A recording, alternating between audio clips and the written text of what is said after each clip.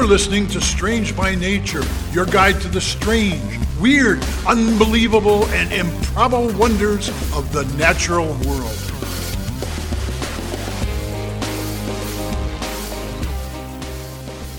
Hello, everyone. Thanks for being here today. I am Kirk Mona, and I am joined today by Rachel Ginza and Victoria Thompson. We are all professional naturalists who together have scoured the world for weird and wonderful wonders just to please your mammalian brain's desire for novelty. Isn't that nice? Let's do this. Hey, everybody. I'm starting us off this week. So during World War II, millions of people were held in horrific conditions in German concentration camps and in Japanese prisoner of war camps. And we're starting off light this week. We are. It gets lighter from here, though. Okay. It's not a light subject, but trust me, it does get lighter from here. Go.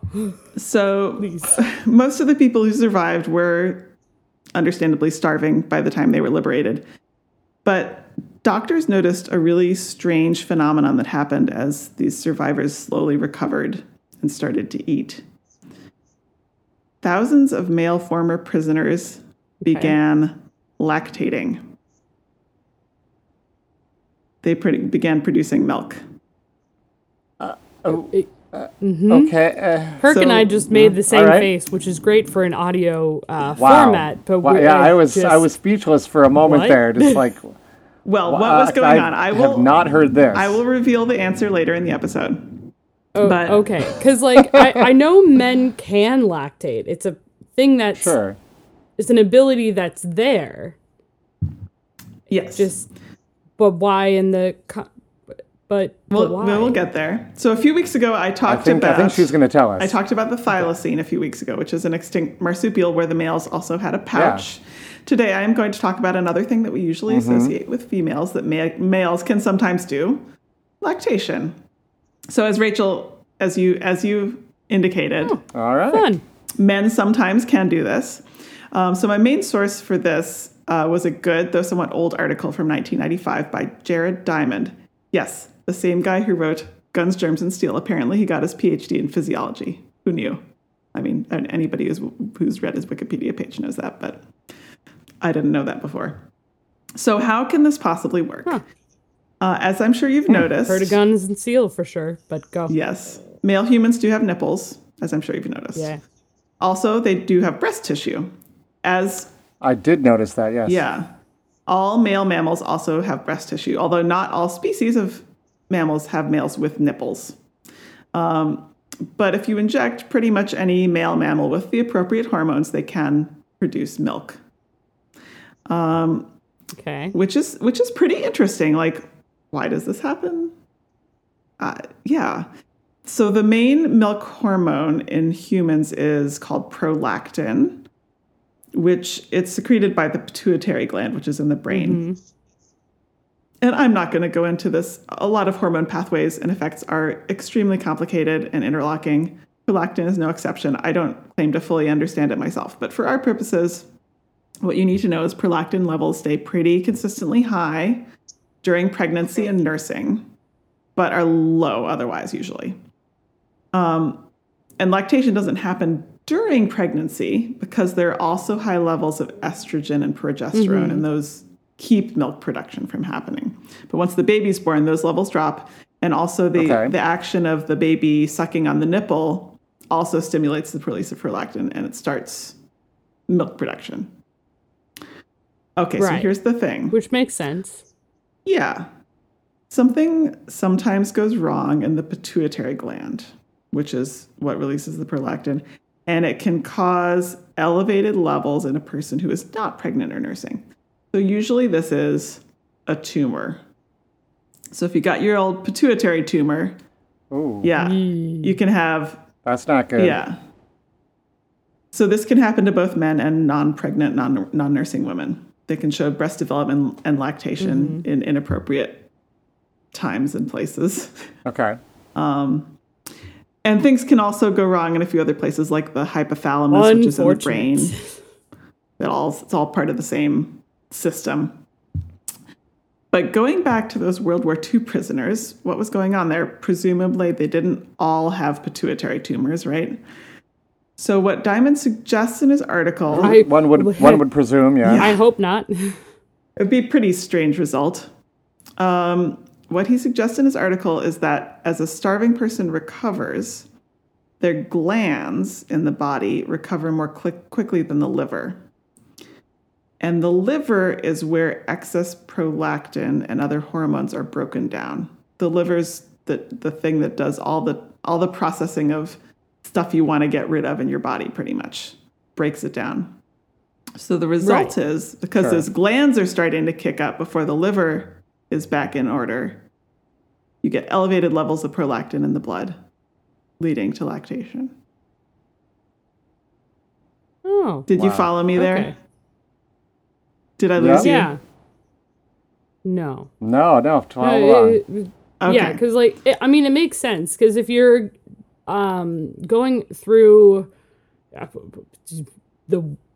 one of the worst travesties ever that has befallen, humans, and you're recovering from that, you're getting all these nutrients and things that you wouldn't normally be getting, and you're starting to recover. But yeah, the liver takes it's not a... What's the word? It's very important for your body to try to heal, but it's not as important as, your brain. Right.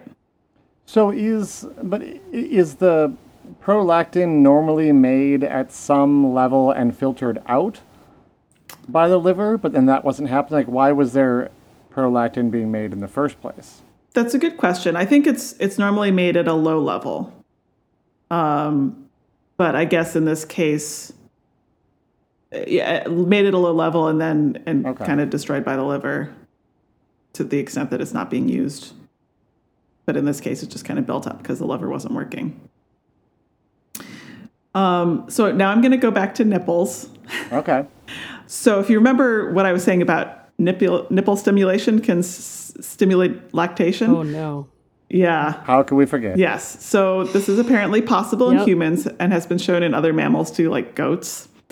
And they're actually, if you go on the web, there are websites with instructions for adoptive mothers about how to stimulate milk production using a breast pump. People do this, apparently. It would be a lot of work, but I guess it's possible.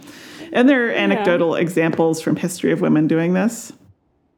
Also anecdotal accounts of men doing this. For example, if their wives died or became ill, there's not a lot of info out there, and it's possible that men who are successful at this may already have some, underlying abnormality of the pituitary gland or some other part of that milk production hormone chain. Right. It's sort of a self-selecting population. You hear about the times that it worked, and you generally don't hear about the times it didn't work. Right. So there's some selection bias going on there. Exactly. Possibly.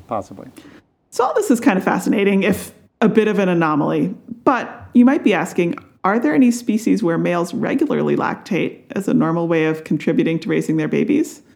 And the answer is... Victoria, are there any mammals where the males regularly breastfeed? Why, yes. Meet the Dyak fruit bat and the Bismarck masked flying fox. These are both fruit bat species found in Southeast Asia and Oceania. Very little is known about them, but many of the male ones that have been captured were lactating. And that's about as much as we know about male lactation in these two bat species. Oh, a ripe area for research, apparently. Yeah. And that's what I have about male lactation today. And there you go. You even tied into our October theme by talking about bats. There we go. So, gosh, we just keep on rolling. I love it. All right. And when we get back from the break, it'll be Kirk. Strange by Nature podcast is brought to you by listeners like you who have joined the Society of Strange, our membership group on over at patreon.com/strangebynature. Society of Strange members can join at one of 3 different membership levels and help support the show and also get some fun stuff like water bottle stickers or access to super secret content. So a thank you to those who have joined already to help make this podcast possible. If you haven't joined yet, we'll see you soon over at the Society of Strange at patreon.com/strangebynature. See you soon. Back in episode 35, Victoria told the story of the mythical Minyoko, I believe it's pronounced, which was a mythical creature that was said to be like a giant earthworm, right? Right. So when you described it as like digging tunnels, it immediately reminded me of another creature that may have also led to the creation of the myth. Ooh. And I'm the intrigued. reality is probably that the Minyoko is like an amalgam of a bunch of different actual animals and pieces of evidence. But I wanted to focus in on these large tunnels that you talked about and the burrows that supposedly they would make. So before I tell you about my creature, though, I have a couple questions specifically for Rachel. All right, bring it on. Are you ready, Rachel? Probably okay, not. Three Let's go. questions. 3 yes or no questions. They're really simple. All right. Okay. Do you have any tattoos? Yes. Okay. Have you ever worn a knit winter hat in the summer? I don't thinking think real so. Are you sure? Probably yes. Do you have a man bun? Okay. No, she doesn't have a man bun, but No. you're on the right track there. Here's my third question. Feel Have you personally ever attacked. eaten avocados on toast? Had it on a sandwich. On a sandwich. Okay. So your answers pretty much check out. I think it's fair to say that you are a millennial. Is that correct? Oh, that's where you're going. Yes. That's Yes. where I'm going. I am Yeah, a there it millennial. is. Yes. Yeah. Now, okay, that last one, avocados. I mean, your hair is kind of avocado colored today. It but is. It's sort of a big stereotype that, like millennials love their avocados. Avocados are super popular right now with, an entire cross-section of the population, right? Mm-hmm. So this may seem strange here, but there's actually a connection between avocados and these large South American tunnels or burrows that Victoria mentioned. Okay. I was wondering where you were going with this. I know. I- It seems strange, but let me explain. I have an idea. So let's- I'll be interested to see if it Do plays you? out.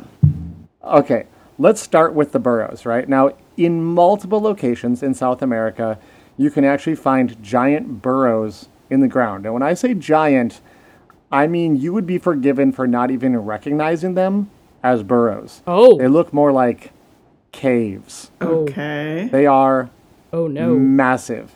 They're tall enough for adults to stand up in with headroom to spare. Wow. Whoa. Some of the largest ones are 2 meters high and 4 meters wide. That's a burrow? Oh. A burrow. They can be up to 100 meters long and branch off into different rooms and tunnels. So That's- you can imagine if you found something like this, you can. Were these made by Well, we're getting there. What is it made by? So trying to figure out, you'd be forgiven for assuming that they were created by like a geologic process, maybe, or even humans. Yeah, or a But there is cave. one thing. Yeah, there is one thing they all have in common, though, that when they found these burrows, the walls are all covered in claw marks.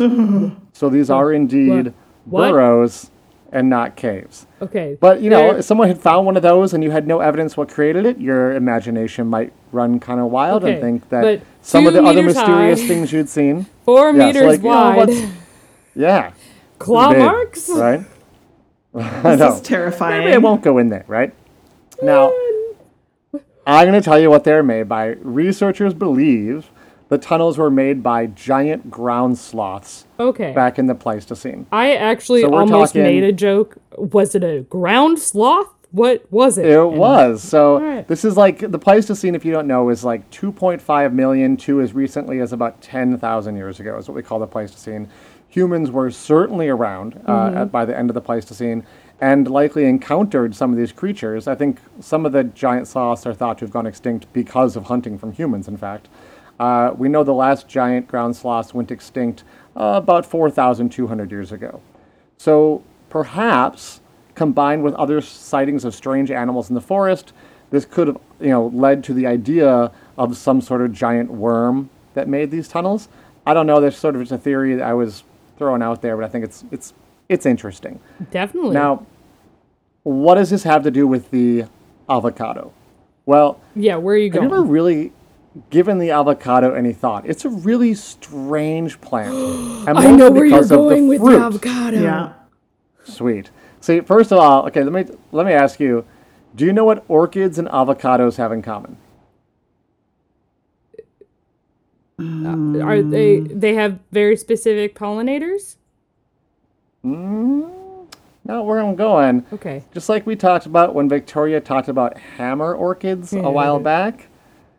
Yeah, the word orchid comes from orchis, which means testicle. Ah. And similarly, the root word for avocado in the Aztecan language also means testicle. I can absolutely see where that's coming from. But at least I can too, yeah. yeah. But here's one thing. I've heard that little factoid or a tidbit before, and it's not quite the same because as far as I could find, the fruit is the primary usage of the word avocado, and testicle was a secondary usage because of how it looks. So basically, it'd be the same as in these days as someone saying like, "Oh, the baseball hit him right in the avocados." Like, it's the word has been used that way apparently since the beginning. So That's beautiful. anyhow, I want you to think about the avocados. That's the fruit, avocados, Right.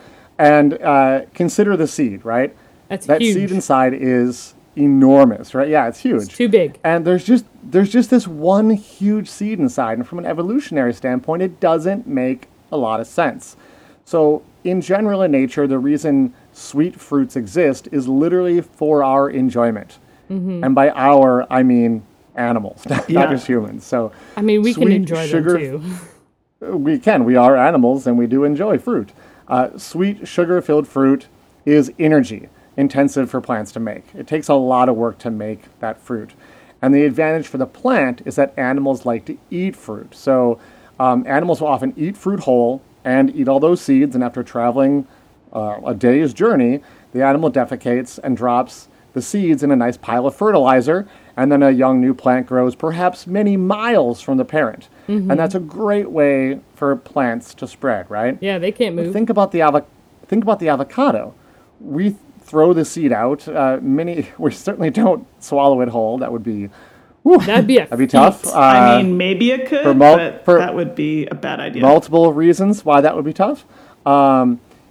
Smaller mammals might eat the avocado and would likely eat the fruit, and they might like gnaw away at the seed until nothing remains. They're not going to swallow it whole. Although I will note avocado seeds are mildly toxic, so more than anything likely the seed would just get left on the ground, probably right below the shading parent tree, Yeah. which is like the worst possible place to germinate and defeats the purpose of having fruit.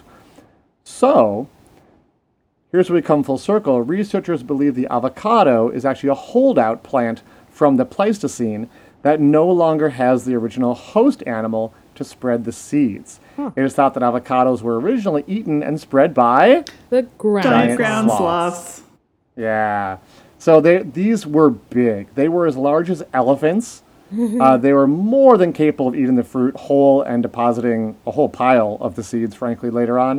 The largest was the Megatherium americanum, which was 3.5 meters tall. That's like 12 feet. And weighed up to 4 tons. 4 tons. There were like about 100 different types, though, of Too much. giant ground sloths.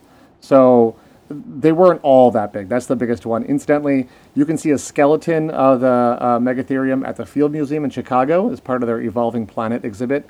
I've seen it there. It's so cool. So I cool to believe see. it.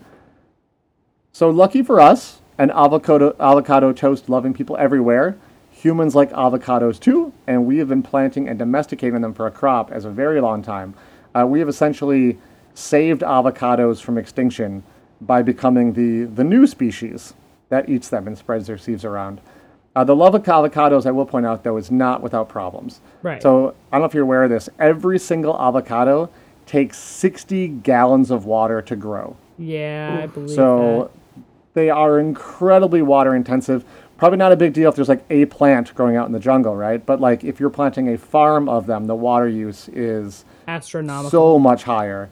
Yeah, and if that wasn't problematic enough, the amount of water being used is becoming more of an issue with climate change as well, as there's less water to go around. The huge avocado craze kind of going on right now is also a huge problem as forests are being cut down to grow more of the profitable fruit. And this is actually currently destroying the winter habitat of monarch butterflies.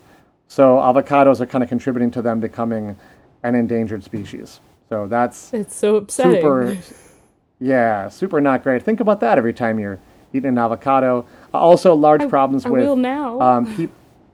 People living next to the farms having respiratory problems from all the chemicals being used. And on top of that, criminal gangs in the area in Mexico have found out there's a lot of money to be made. And so there's been now gang warfare associated with avocados, going so far that some people are now referring to avocados as the blood fruit. That's really not great. But the story of the avocado and the connection to wildlife and the environment, it continues to change over time. And it does go to show how successful fruit is as a method for spreading your seeds, especially if you can attract the attention of humans. So at one time, avocados were restricted to a pretty small part of Mexico, and now avocados are grown around the world, even though ground sloths, the giant ground sloths, are extinct. That's what I have for you today. Interesting, if ending on a sad note there, Kirk. Yeah. Well, it's good for the avocados. It is. It is. Yep. Yeah. Well, let's take a break then, and everyone can ponder their avocado usage. And when we come back, Rachel will have an amazing, uplifting story for us. Optimistic of you. I'm making promises she may not be able to keep. See you in a bit.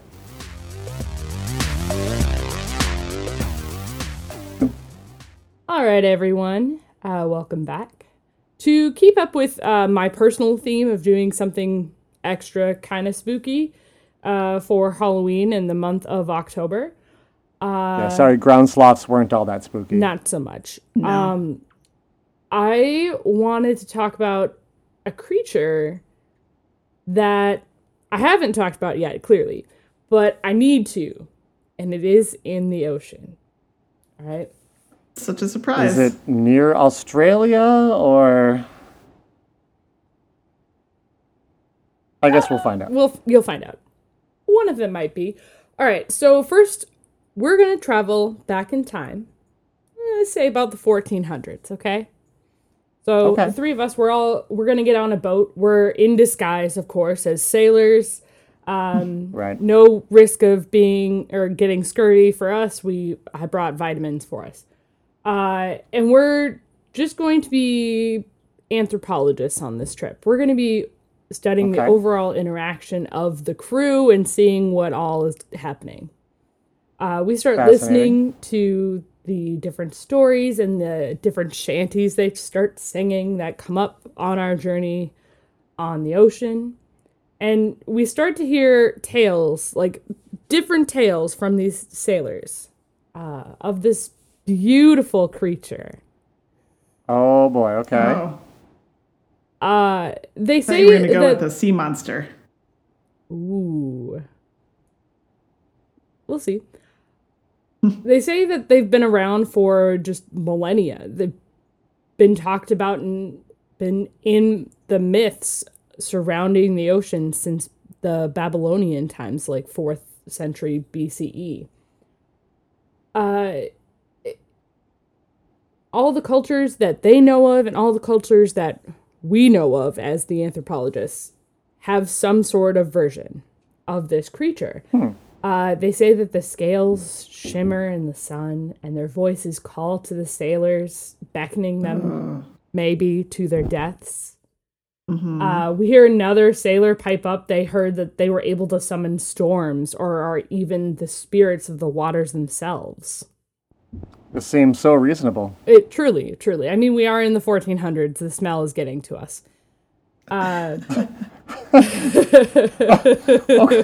Okay.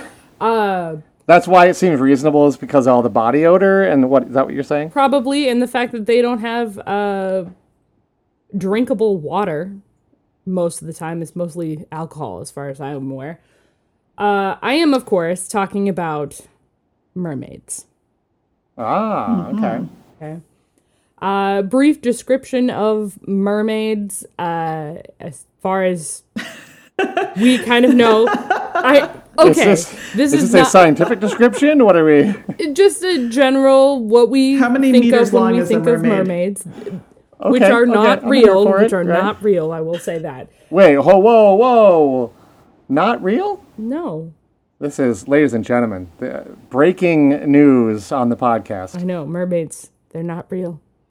So mermaids, generally speaking, when they're described But in mermen? myths, or Totally more legit. mermen, which also are there, they generally have an upper torso and head of a human and the tail of a fish. And like I said, they date back to Babylonian times, which is amazing.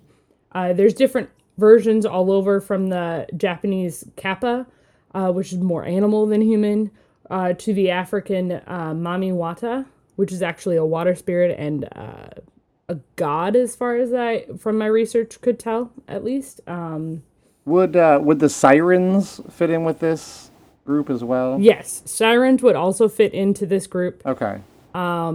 Generally speaking, there's also the Selkies, which are humans being seals, and then they're able to shed a coat when they come on to land. There's a lot of kid's different book things. when I was a kid about selkies. Oh, they're so fun. But I wanted to talk about what the inspiration was and the potential real-life animal for these myths. And it's not one that most people would consider, since most mermaids are considered to be beautiful women entrancing the sailors. You wouldn't think You they'd drink be... enough and you're lonely enough on that ship, you see a lot of... See a lot of start seeing things. things. Yeah, including thinking that a manatee is a mermaid. Oh, boy. Okay. So Christopher Columbus, bear with me, claimed to have seen a mermaid on his 1492 trip. And he talked about it. Let's be clear. He claimed a lot of things. He claimed so many things. We don't need to go into that. No. And he said that it wasn't as beautiful as stories had suggested. This Okay, is Well- all right. fair. And this is actually generally thought of as the first description in Western science of a manatee. And there are Okay. some things that give some credence to why we would think a manatee would be a mermaid. The overall, they're generally around in the ocean. They like to be in more shallow seas or along the coasts. But what brings it is that they have a wide, flat tail that's similar to a fish, somewhat, except more whale-like because it's horizontal and not vertical. Yeah, like a mammal, it's going to be more of a horizontal, like a fluke. Right. Although if you think about it, depictions, at least in Of mermaids. Western culture, you see in mermaids have that more horizontal. Flat, horizontal tail. Yes. Yeah. But that's what you're saying. That's why it would lend credence, you're saying? 'Cause Exactly. 'cause it has that? Yes. Okay.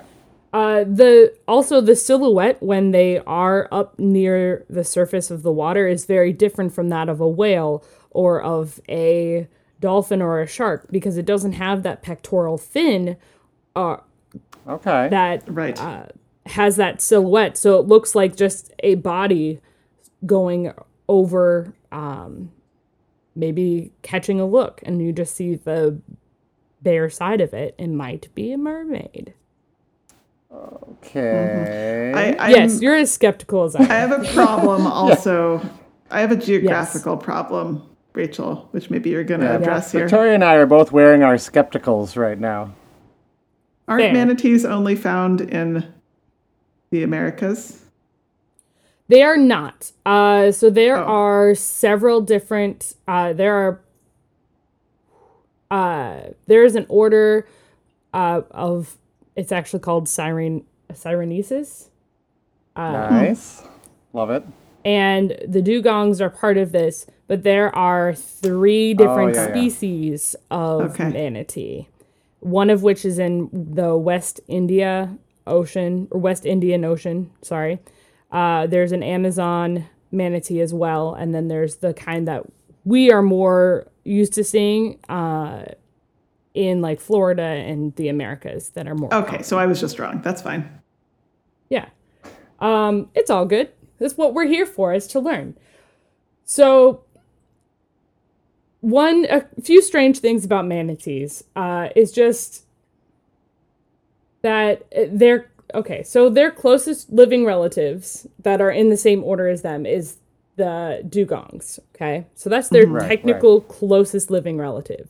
You go step back. Any ideas what their closest living relative is today? Is it a terrestrial mammal? Yes. I feel like I've read this okay. before. It's like an elephant or hippopotamus or something like that, isn't it? I was kind of going the hippo route as well, but I wasn't sure if that was quite right. It is the elephant.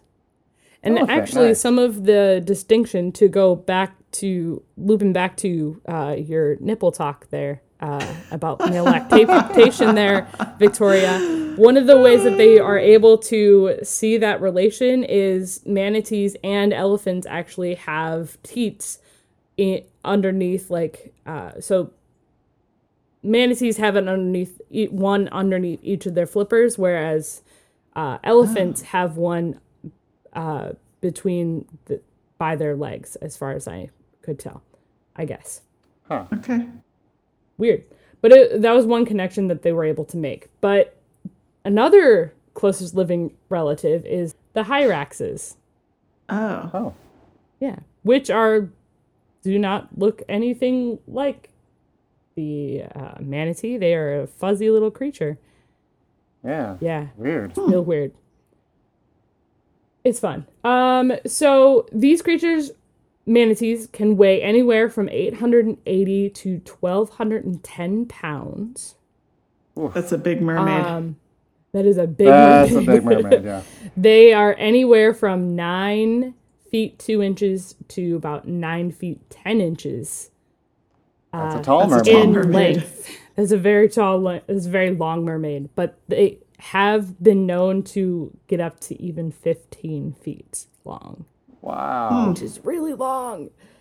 They have a large, flexible, and prehensile upper lip, which is Elephant alert. bizarre. Elephant alert. Yeah. And super attractive. I mean, that's So what every sailor attractive. dreams of. It's beautiful. But they use it not only to gather food, but they use it for social interaction and for communication. What they'll do is they walk with their flippers on the floor of the ocean. Like walk, I'm using air quotes on a podcast, is great. Stunning.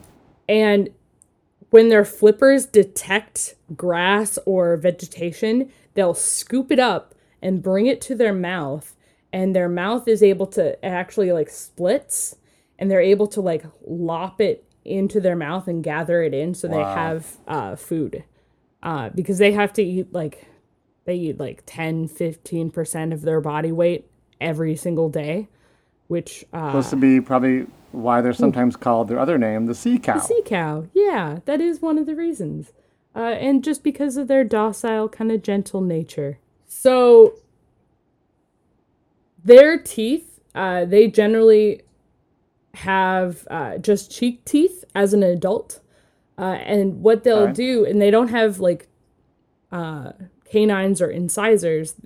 What they have is 4 rows of teeth, and they are constantly growing new ones. So they'll grow new teeth in the back of their mouths, and then the oldest will be most forward facing, and they will fall out constantly, and they are constantly growing new teeth, and they move forward kind of like a conveyor belt, which is bizarre in a mammal.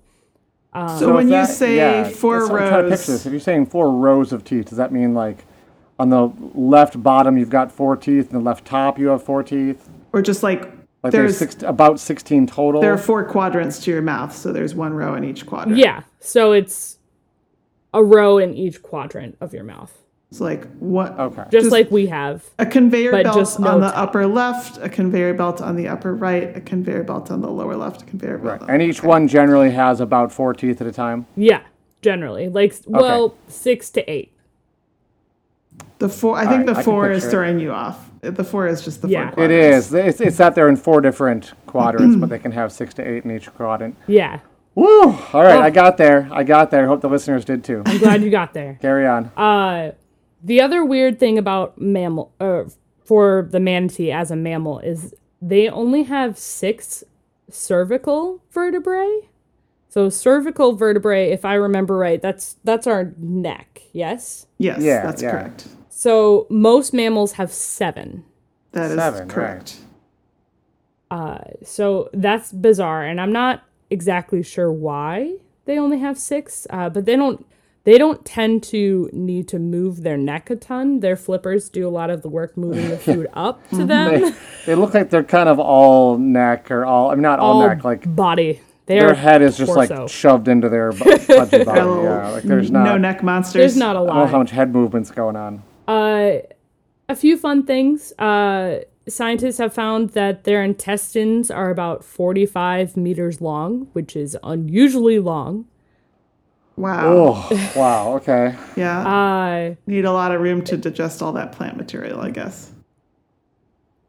Yeah, they need a lot to be able to digest all that plant material and the cellulose. They don't have a complex stomach. They have a simple stomach, very similar to like horses. So they actually are like use a hindgut to help that process out. In other weirdness that's actually really fun, manatees have been shown to have a complex associated learning, very similar to like dolphins.